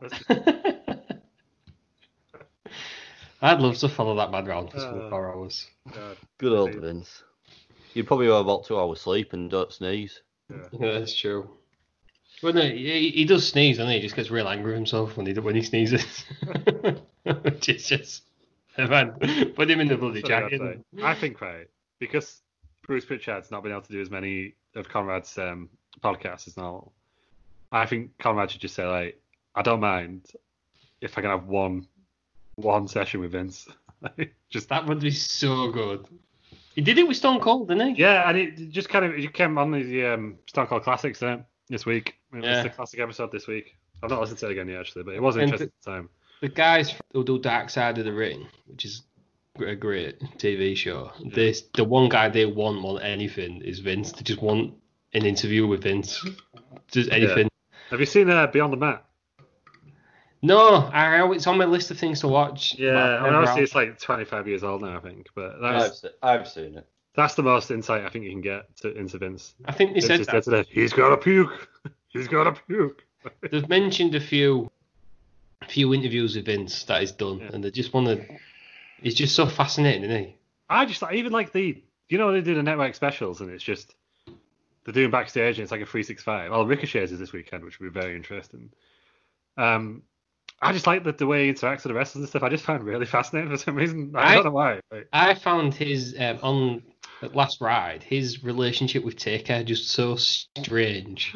Yeah. If you were to pick up people out of a line who were friends, Vince and Taker were two people I would put opposite ends. Do you know what I mean? Yeah. I went once that John Cena and Vince went to an AC/DC concert together, which just blows my mind. It's just my absolute madness, isn't it? With the old man. We're back in Black Belt. Let's just go. Peter, look at Peters is Steven. Right, let's get back to the show. You got somewhere to be, Peters. Oh, he's got to get the stakes out, hasn't he? Like, yeah. He's been red-arsed all week. Right, Kingston versus Lesnar. The commentary team are massively putting over Lesnar, saying how dangerous he is. I mean, at this point, he's in a feud for the title with Seth Rollins, who's in the middle of his... He got a massive pop as well, didn't he? Yeah, he's just a huge star, isn't he? Yeah, he's well known in Japan, isn't he, because of New Japan. So the match actually itself only goes 2 minutes. Kofi Kingston's pretty much running around. Lesnar just starts manhandling him. Hits an F5 and wins. More interesting stuff comes after the bell. Lesnar leaves the ring, gets back in and attacks him. New Day come out, Big E and Xavier Woods, who wrestled on the undercard. Supposed to be against Cesaro and Tyson Kidd, but obviously Tyson Kidd got injured. I think it was this around the time where he had that career-threatening injury. Well, he's never wrestled since, has he? From that muscle buster. Yeah. Although And they did that he was going to try look at getting back into the ring, but I think that's a very stupid move. No, I think he tweeted the other week, didn't he? That it just wasn't. He's done. I think he's done. He knows he's done, but I think there was I did hear a story that he was looking at getting back in the ring, but personally, I think that's a very stupid move. Yeah. So they were supposed to go against them, but they beat Lucha. Lucha Dragons. Lucha Dragons. I was going to say Lucha House Party, but that's the original. That's one's now, isn't it? Lucha Dragons. Yeah. The OGs. They beat them on the undercard. So Big E and Xavier Woods come out. Just both get F5'd for the triples. I just found it weird that Lesnar was a face at this point, but still attacked Kofi Kingston. I guess he's a heel. Lesnar in it. But they were just putting over how dangerous Lesnar was. I don't mind squash matches when they happen like this. Lou, what did you think? It was alright. My favourite bit was Cole. But it was just... I was unfortunate to have this happen. So he's a very strong and scary man, or whatever he said. Because he just absolutely wins Cole. He got dragged somewhere. It was weird. I think this was the first... that was Heinrich. That was it. I No, just- that was weird. We'll Yeah. get to that at some point, I imagine. No, yeah, Brock just dragged him in the ring, didn't he? And F5'd him and JBL, I think. So it was just like with Saxton on his own. And that was his first time. His first time was legit beating at Michael Cole. Yeah, we'll tell you. Anybody face that on it? Yeah, but I think this was the first match of the whole Suplex City era, wasn't it? WrestleMania 31, it went Was Suplex Suplex City. City- Good. Oh, was that not? I always just again I wasn't watching, but I always assumed it was when he did about 8 million on John Cena. Possibly, but I think the one way he actually said it was WrestleMania 31. He Right. might have said it at SummerSlam actually, but he definitely said it at 31. WrestleMania 31. That was that where Rollins cashed in? Yeah, that was his last match before this. For Right. Brock Lesnar. So I think this was the first one where I think he was doing the German suplexes before, but it was like a big deal. It was you were counting the German suplexes and stuff like that. I think that's how it started, which is a different style. Yeah, it was alright. It was what it was. Squash match. Weird seeing it happen to Kofi Kingston now. Because I think when it was announced, the internet was a buzz of like, oh, this would be quite an interesting match, and obviously it just wasn't. I think they just had to pick somebody who he could beat easily and it wouldn't hurt them. So obviously Kofi Kingston, I think, were the tag team champions. They won him like 2 weeks later at Battleground, didn't Right. Yeah. So it doesn't really matter, does it? You can they? just Yeah. beat up. Yeah, I don't know. I just thought it might be slightly more competitive, but I guess it didn't really hurt Kofi Kingston's career because he became WWE champion, didn't he? Yeah. But yeah, I think at the time I remember watching it live, and I thought the match was going to be better than it was. I think that was my only disappointment, really. What did you think, Peters, as a Lesnar skeptic?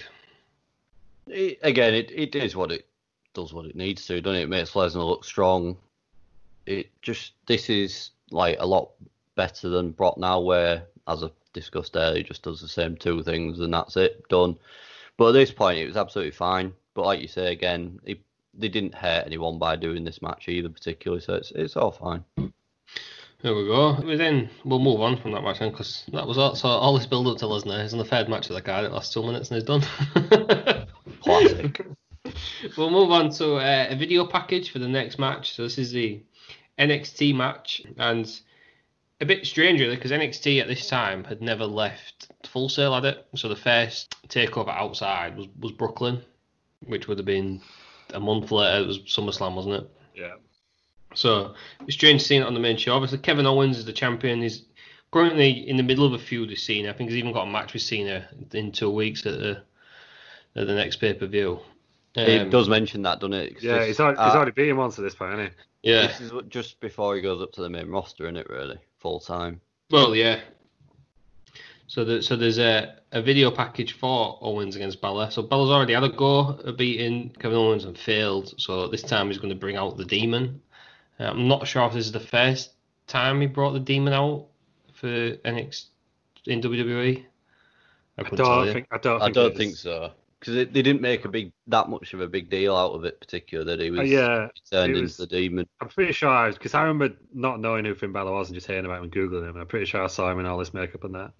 But he wrestled in the Indies as the Demon, didn't he? Yeah, but no, I think he had the NXT Right. to introduce the character at least. But Yeah. I mean, So we've got a pretty good video package for that, and we can get into the actual NXT Champion match: Finn Balor against Kevin Owens. The crowd absolutely love Finn Balor. Well, he's massive on in Japan. Yeah, I think this is his best demon paint. It's like a full body demon paint. There's Yeah, the sort of Japanese references- writing on the back as well, didn't it? Lovely. Yeah, there's references to Prince Devitt. Obviously, we was in New Japan. Hideo Itami's in the crowd for some reason. That's weird. Yeah. NXT got Hideo Itami is here as well. We'll forget about him.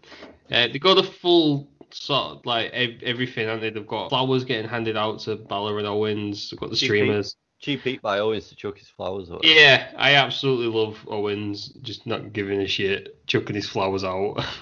I mean, heel Kevin Owens is great, and as much as I like his face, I think he had to turn face because people started cheering heel Owens, but Yeah, it's because he was funny. heel Owens is the best. yeah. I would say about this match, we sort of not criticised the crowd, but said how weird it was that there was quiet in the first. I thought it really worked for this match because you could hear everything Owens was saying Yeah. when he was in the rest hold. And my favourite bit of the full match is where he ran on the ropes twice and put him in a rest hold. Absolute classic.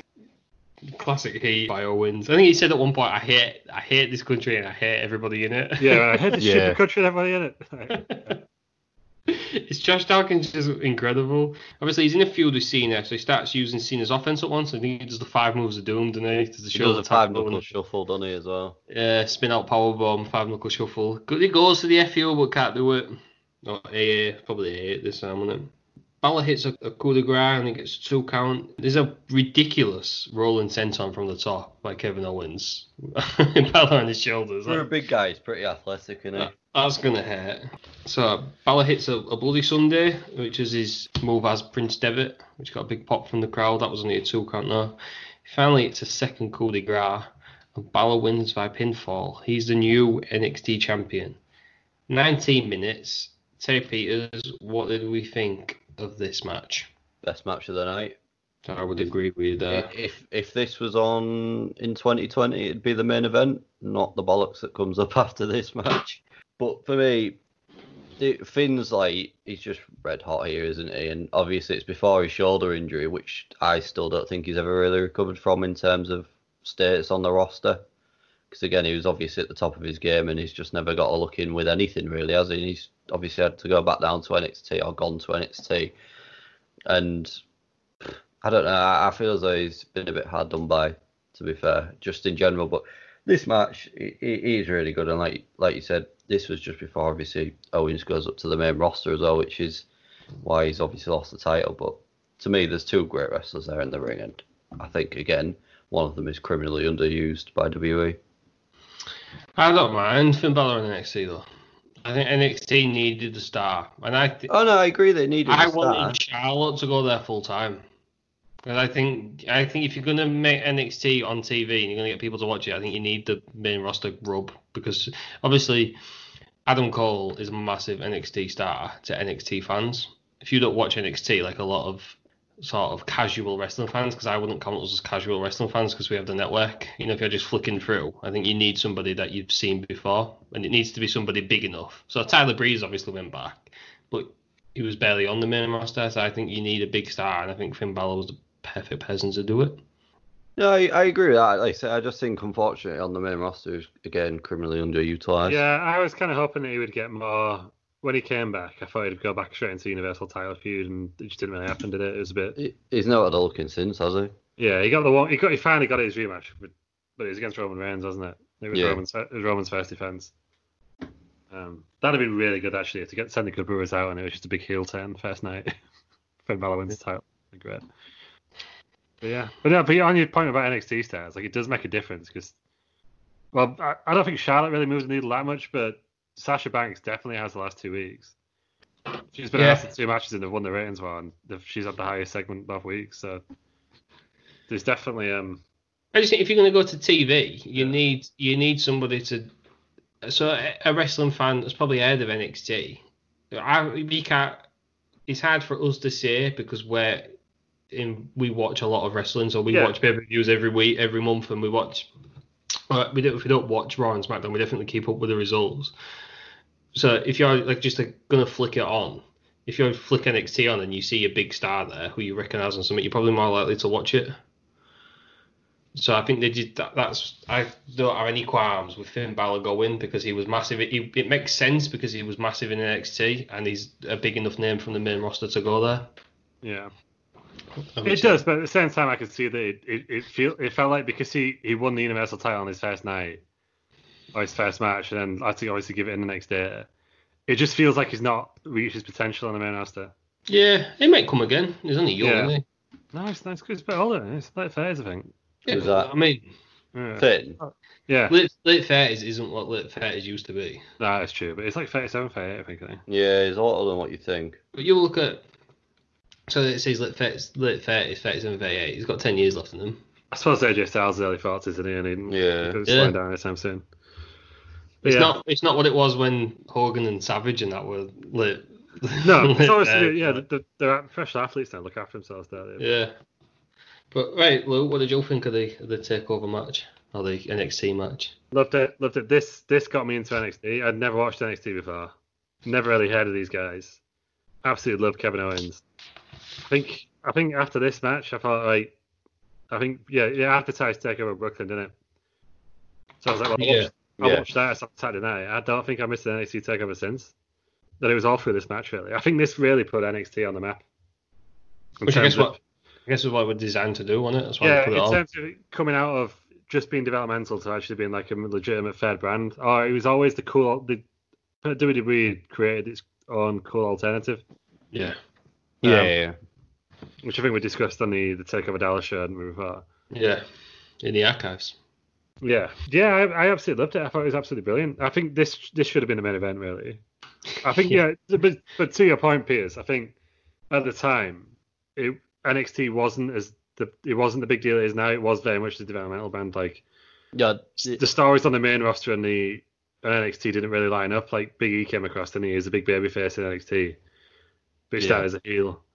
And I think there's a few others like that. And I think the Kevin Owens John Cena storyline was probably the first one where they acknowledged that they're in the same universe, as it were. I watch Marvel films now.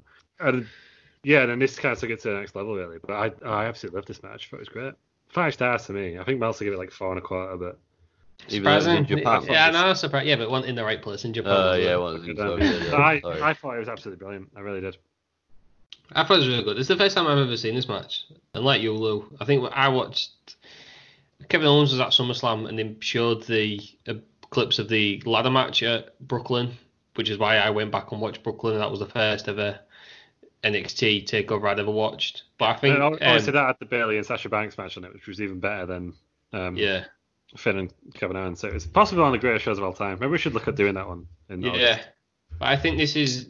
Some would say this is like the start of NXT's like golden era, won't they? When you had Finn Balor as champion, and you had the Sasha and Bayley matches, and you had I think Samoa Joe got into the main events shortly after this, didn't he? And then you get your Nakamura's and your sort of Drew McIntyre's and all sorts of stuff like that before. Well, even when Ciampa and Gargano was DIY, I remember watching NXT when they first had that match. So I loved it. I agree with you, Peters and Lou. This was the best match on the card by far. The one bit I'm glad about, so at the end, Tatsumi Fujiyama comes out to celebrate with Finn Balor, and then Balor goes to shake Kevin Owens' hand, and I'm glad Owens walks off, because I hate that. I get it. If you're both faces, get it. Yeah. If you're a heel, and you've just lost I'm thinking in real life, if I've just lost the title. I don't know. If I've just lost the title, though, I'm not going to be shaking the guy's hand. I'm well annoyed that I've lost the title. I'm going to get out of there as quick as I can, you know what I mean? I've been embarrassed in front of everyone because I've just lost this title I promised everybody I was going to keep. I'm going to be shaking hands. I don't care how good the match was. So, I mean, and that, even if it was a custom in Japan, that's Owen's gimmick. He doesn't care about the custom in Japan, does he? No. He's already said that, so hasn't he? That's why Finn went for it, yeah. Yeah. I don't know if it's the custom in Japan. I think it's stupid. What about football?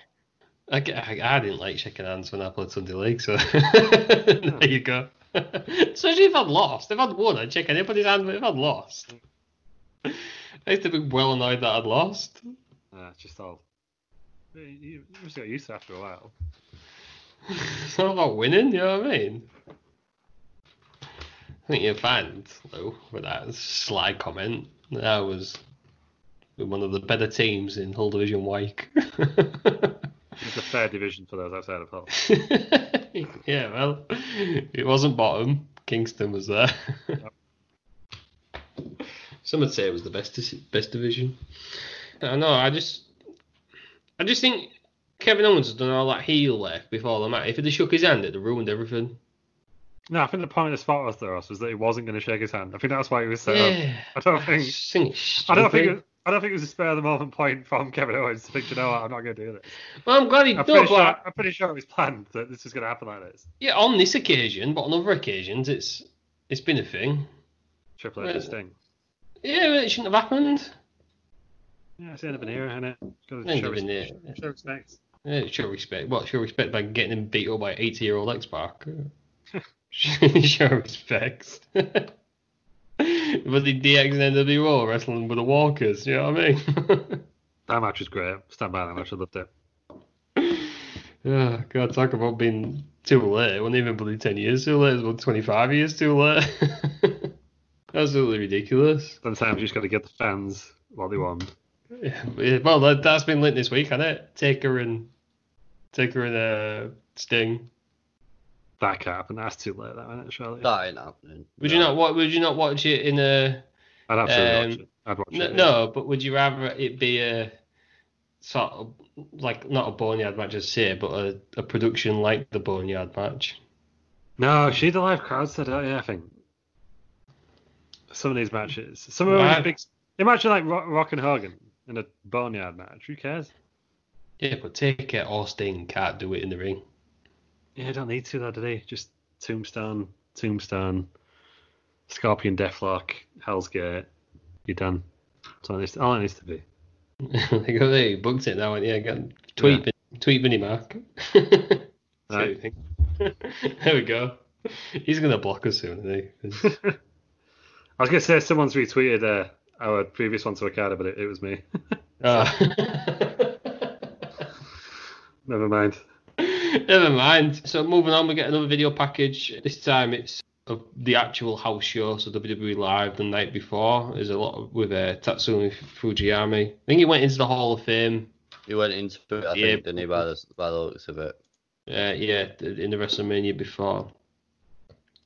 And then the pay-per-view ends there, and we all go home happy. It's what I would absolutely love to say. But instead, we get an absolute nonsense of a match next. So we've got King Barrett and Kane against John Cena and Dolph Ziggler. And can I just point out... The Dolph Ziggler is the fucking worst, yes. No, let's just get out there now. Well, yeah, so obviously there's no Jeff Jarrett, but there's Jeff Jarrett reincarnated for Louis. But as part of my role, and so obviously on this podcast, is I do a lot of research into the match, and I'm the one who brings all the feuds in and stuff.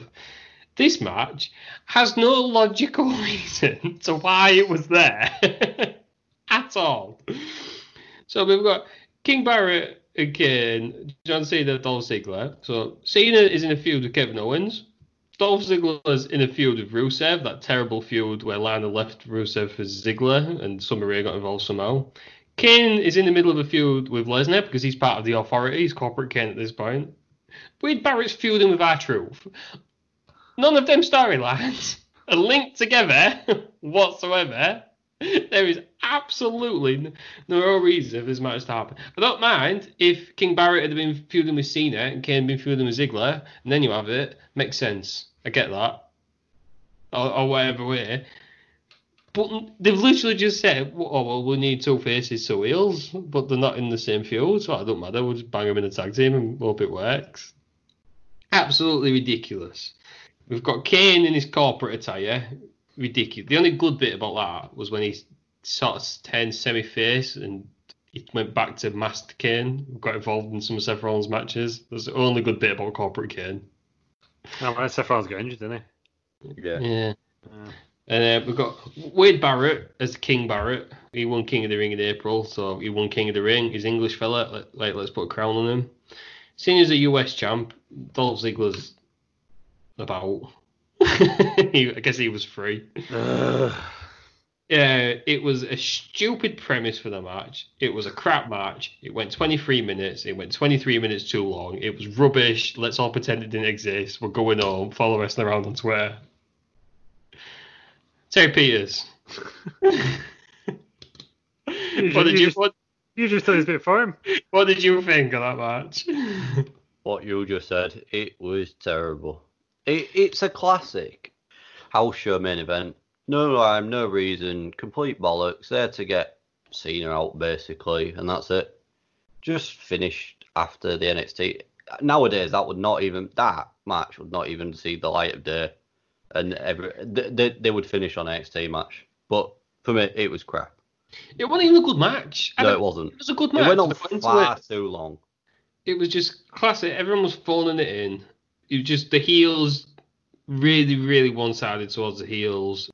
They isolated Cena for a bit. He got a hot tag to Ziggler. That lasted about 10 seconds. He's come back. Ziggler's then getting beat up. Then Cena's tagged in. It's his 5 moves of doom. Cena pins Barrett after the AA. It's finished. It was just slow, boring, and rubbish. Lou, I imagine you'll want to defend it. It was all right, wasn't it? It wasn't. I wasn't offended by it. Like, yeah, the match before would have been a better main event for sure, but it wasn't. I mean, it went a bit longer. I was thinking like while you're having that diatribe, I was thinking like what he could have done if they wanted all 4 of those in a match. Cena was US champ. He should have just done an open challenge and all 3 of them come out. And it's like, Yeah, fail forward. that would have been better. That would have made some sense. Yeah. Yeah, sometimes the long tag matches were a bit. I know they've started doing them a lot when Raw went to 3 hours. They do a lot of these matches down there, but when he's not here at all, it's difficult. If you're in the crowd, it's fine because you just want to see the big stars. They're happy, but maybe so I'd still have this as the main event of the show, but the TV main event, I would have just kind of start the broadcast. Should have gone 10 minutes, put another match in there. Yeah. Yeah, I agree. I didn't know how long this was, and I paused it after the Finn Balor and Kevin Owens match, and I knew what match was coming up next, and I still had half an hour to go, and I genuinely thought, Christ. Yeah. Yeah, it was just a bit heatless, wasn't it? Like, Kane in 2015 should not have been doing a 20-minute match. No. Can we just show our appreciation for King Barrett there? Yeah. How great is this guy? His I did- music. Boom. While this was on, I actually did some research into Wade Barrett because I had not better to do. It was before I became a wrestler, it was a legit bare knuckle brawler, like bare knuckle boxer. Fought all over Europe. On the streets of Blackpool. All over Europe, and he once got stabbed, and he's got. I was trying to work out where it was, but he's apparently got a 10-inch scar on his body. Yeah. Is he not also a qualified marine biologist? I didn't do it. He might have been, but I focused on the bare knuckle brawler. That's why his nose is all funny. I'm pretty sure he's a marine biologist as well. Yeah, maybe. It's not as interesting as his bare knuckle boxing career, though. And a great actor. Yeah, he's been in a few things, hasn't he? Like, he's commentated for genuinely every indie company. Every single one. He's general manager of a lot of them, wasn't he? He was, yeah. Well spot. Do you remember at Defiant, where he just kept standing up? Yeah, what did he catch? We couldn't hear him, so he just kept standing up. Yeah. He caught something, everyone was like, Stu. I can't remember what he caught. It sounded like a flew out the ring. Like some sort of stick, some sort of weapon that someone had, I think. This match had no place on the card. You talk about unfulfilled potential there. Wade Barrett's right up there. Wade Barrett should have won the title. Texas run. Yeah. He should have been the first British champ. He should have been. Well, there you go. And also, controversial opinion, I enjoyed the League of Nations purely. I enjoyed his tag team with Sheamus, where they were called the Lads. Yeah, the Lads. Sheamus and Wade Barrett walking down to the ring going, lads. I can't remember what pay-per-view that's on. I need to watch that, yeah. Lads. Yeah, that was great. I was a big Barrett fan, and I'm disappointed he's not involved in wrestling. I like Barrett. He's the commentator in NWA Power. Yeah, but he's not wrestling, is he? He's not a wrestler, no. I thought it was great. There's a great story of when he was on NXT, and Jericho was his mentor, and I think one of his first appearances, he went out with Jericho to do a promo, and he was captivated by the crowd, because I don't think he'd ever seen a crowd so big. Jericho asked him a question, and he hadn't heard what it was.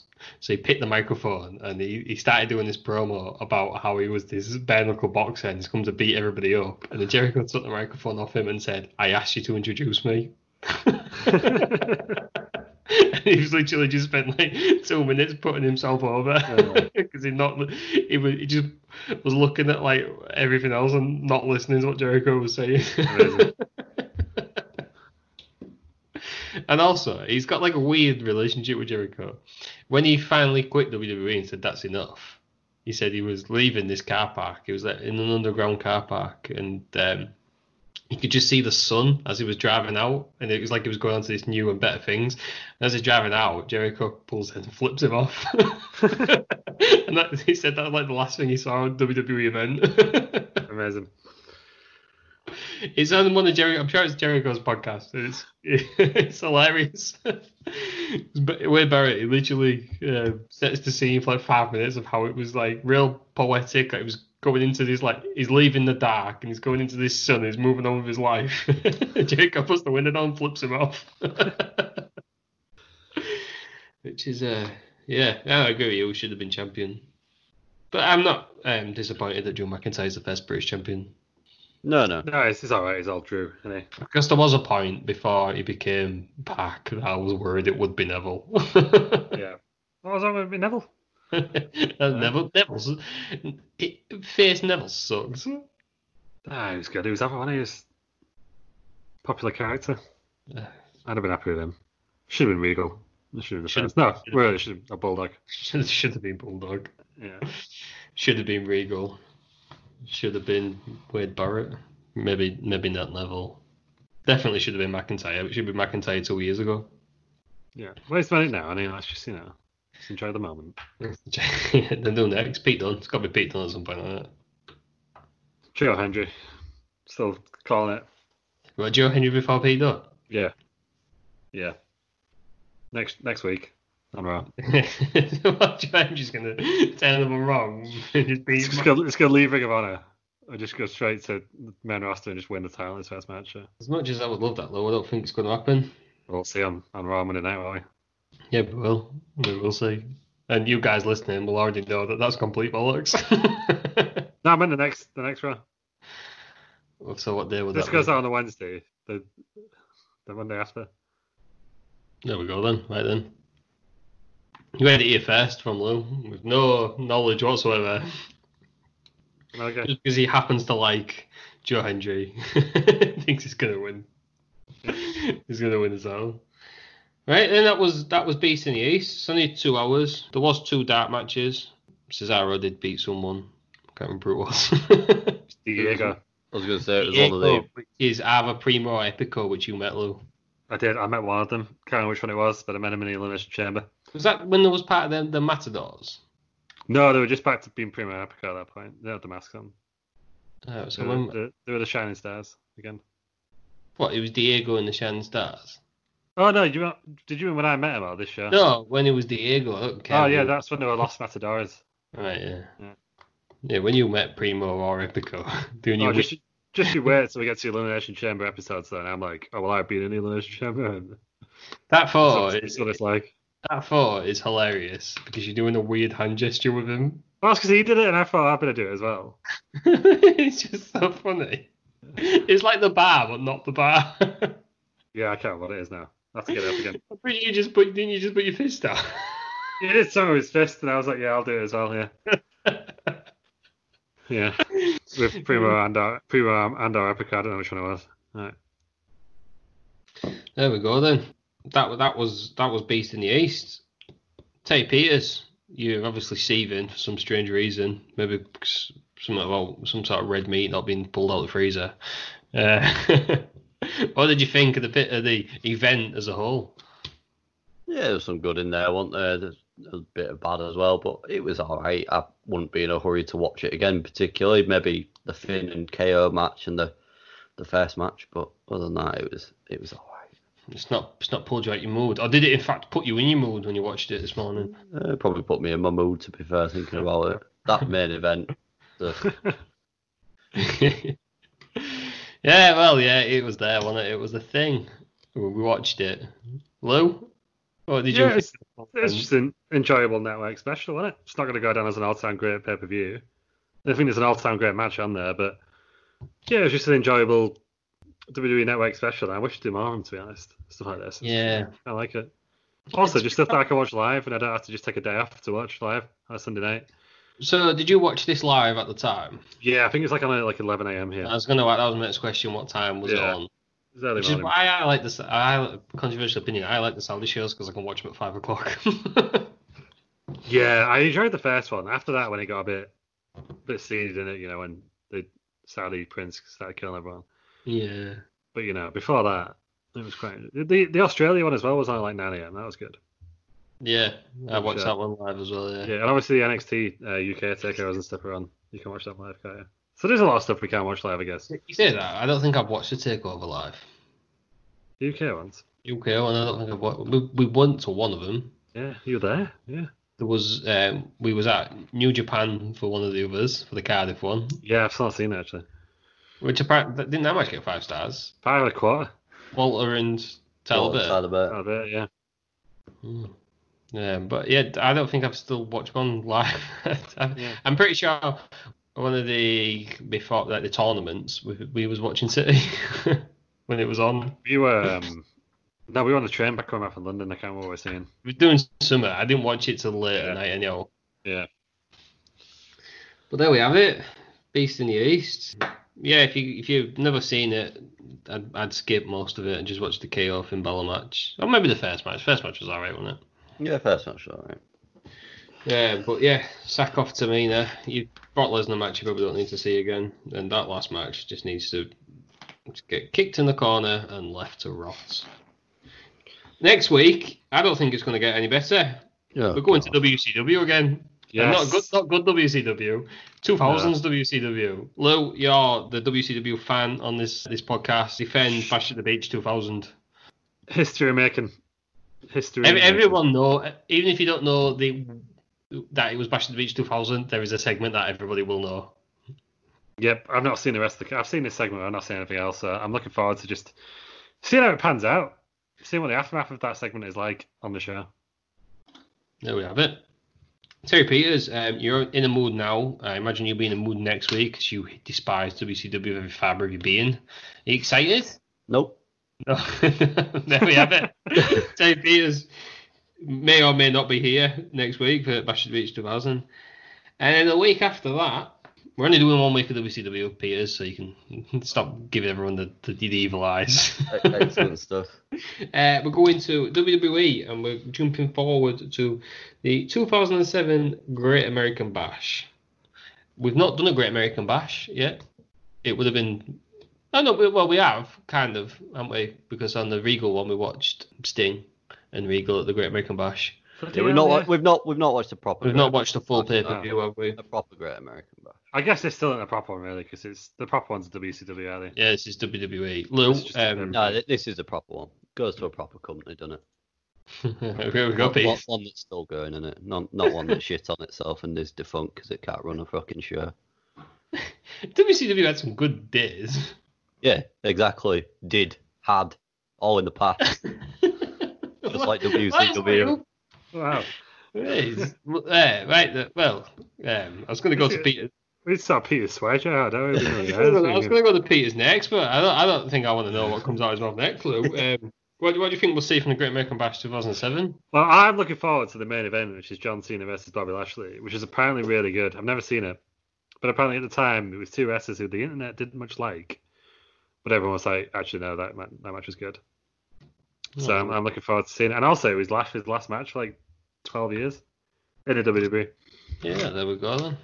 Well, they did say, didn't they, on his when he lost to McIntyre, was it 13 years, which probably about right, isn't it? It's the last title match for 13 years. Terry Peters, if you can, without saying any expletives, what do you think of the WWE Great American Bash 2007? I've never seen it, so I've no idea. Oh, well then.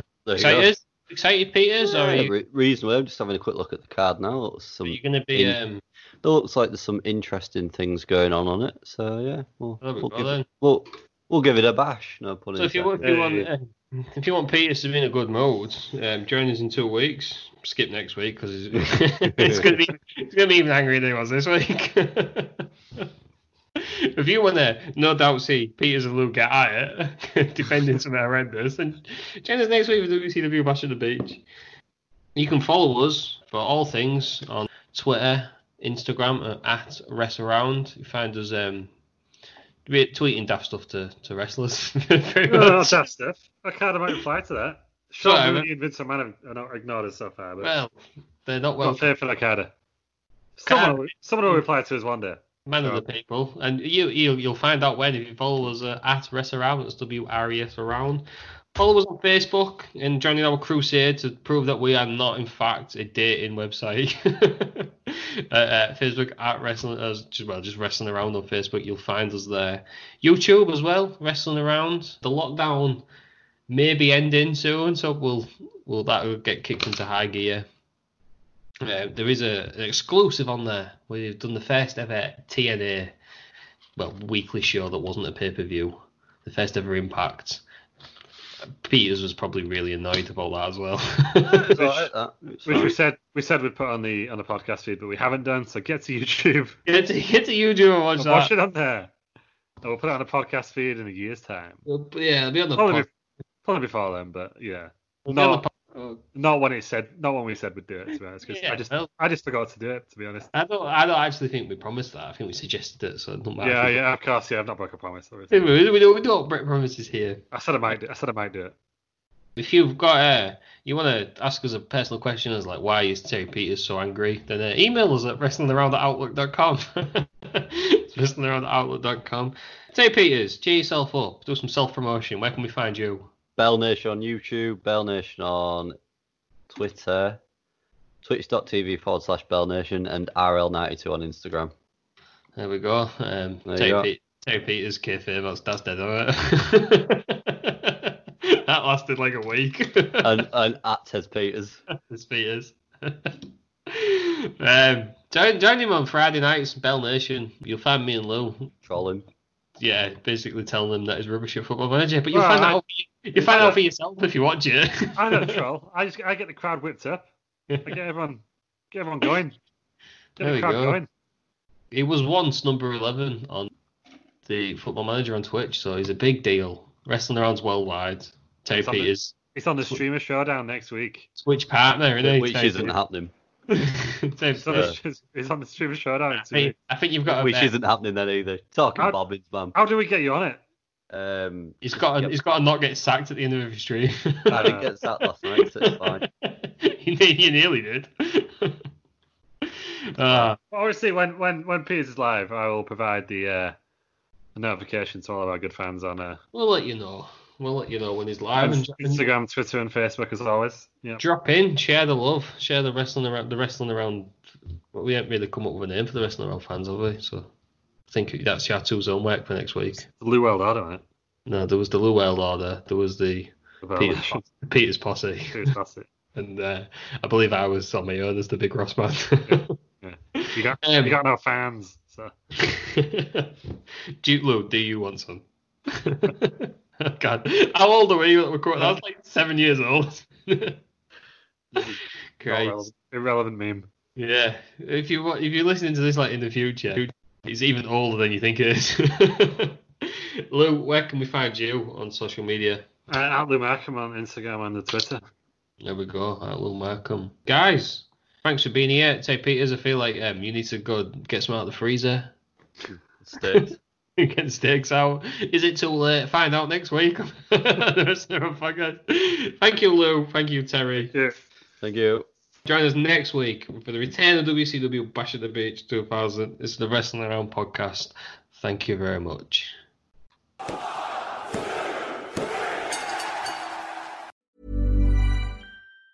Mom deserves the best, and there's no better place to shop for Mother's Day than Whole Foods Market. They're your destination for unbeatable savings, from premium gifts to show-stopping flowers and irresistible desserts. Start by saving 33% with Prime on all body care and candles. Then get a 15-stem bunch of tulips for just $9.99 each with Prime. Round out Mom's menu with festive rosé, irresistible berry chantilly cake, and more special treats. Come celebrate Mother's Day at Whole Foods Market. Here's a cool fact. A crocodile can't stick out its tongue. Another cool fact, you can get short-term health insurance for a month or just under a year in some states. United Healthcare short-term insurance plans are designed for people who are between jobs, coming off their parents' plan, or turning a side hustle into a full-time gig. Underwritten by Golden Rule Insurance Company, they offer flexible, budget-friendly coverage with access to a nationwide network of doctors and hospitals. Get more cool facts about United Healthcare short-term plans at uh1.com. Mom deserves the best, and there's no better place to shop for Mother's Day than Whole Foods Market. They're your destination for unbeatable savings, from premium gifts to show-stopping flowers and irresistible desserts. Start by saving 33% with Prime on all body care and candles. Then get a 15-stem bunch of tulips for just $9.99 each with Prime. Round out Mom's menu with festive rosé, irresistible berry chantilly cake, and more special treats. Come celebrate Mother's Day at Whole Foods Market.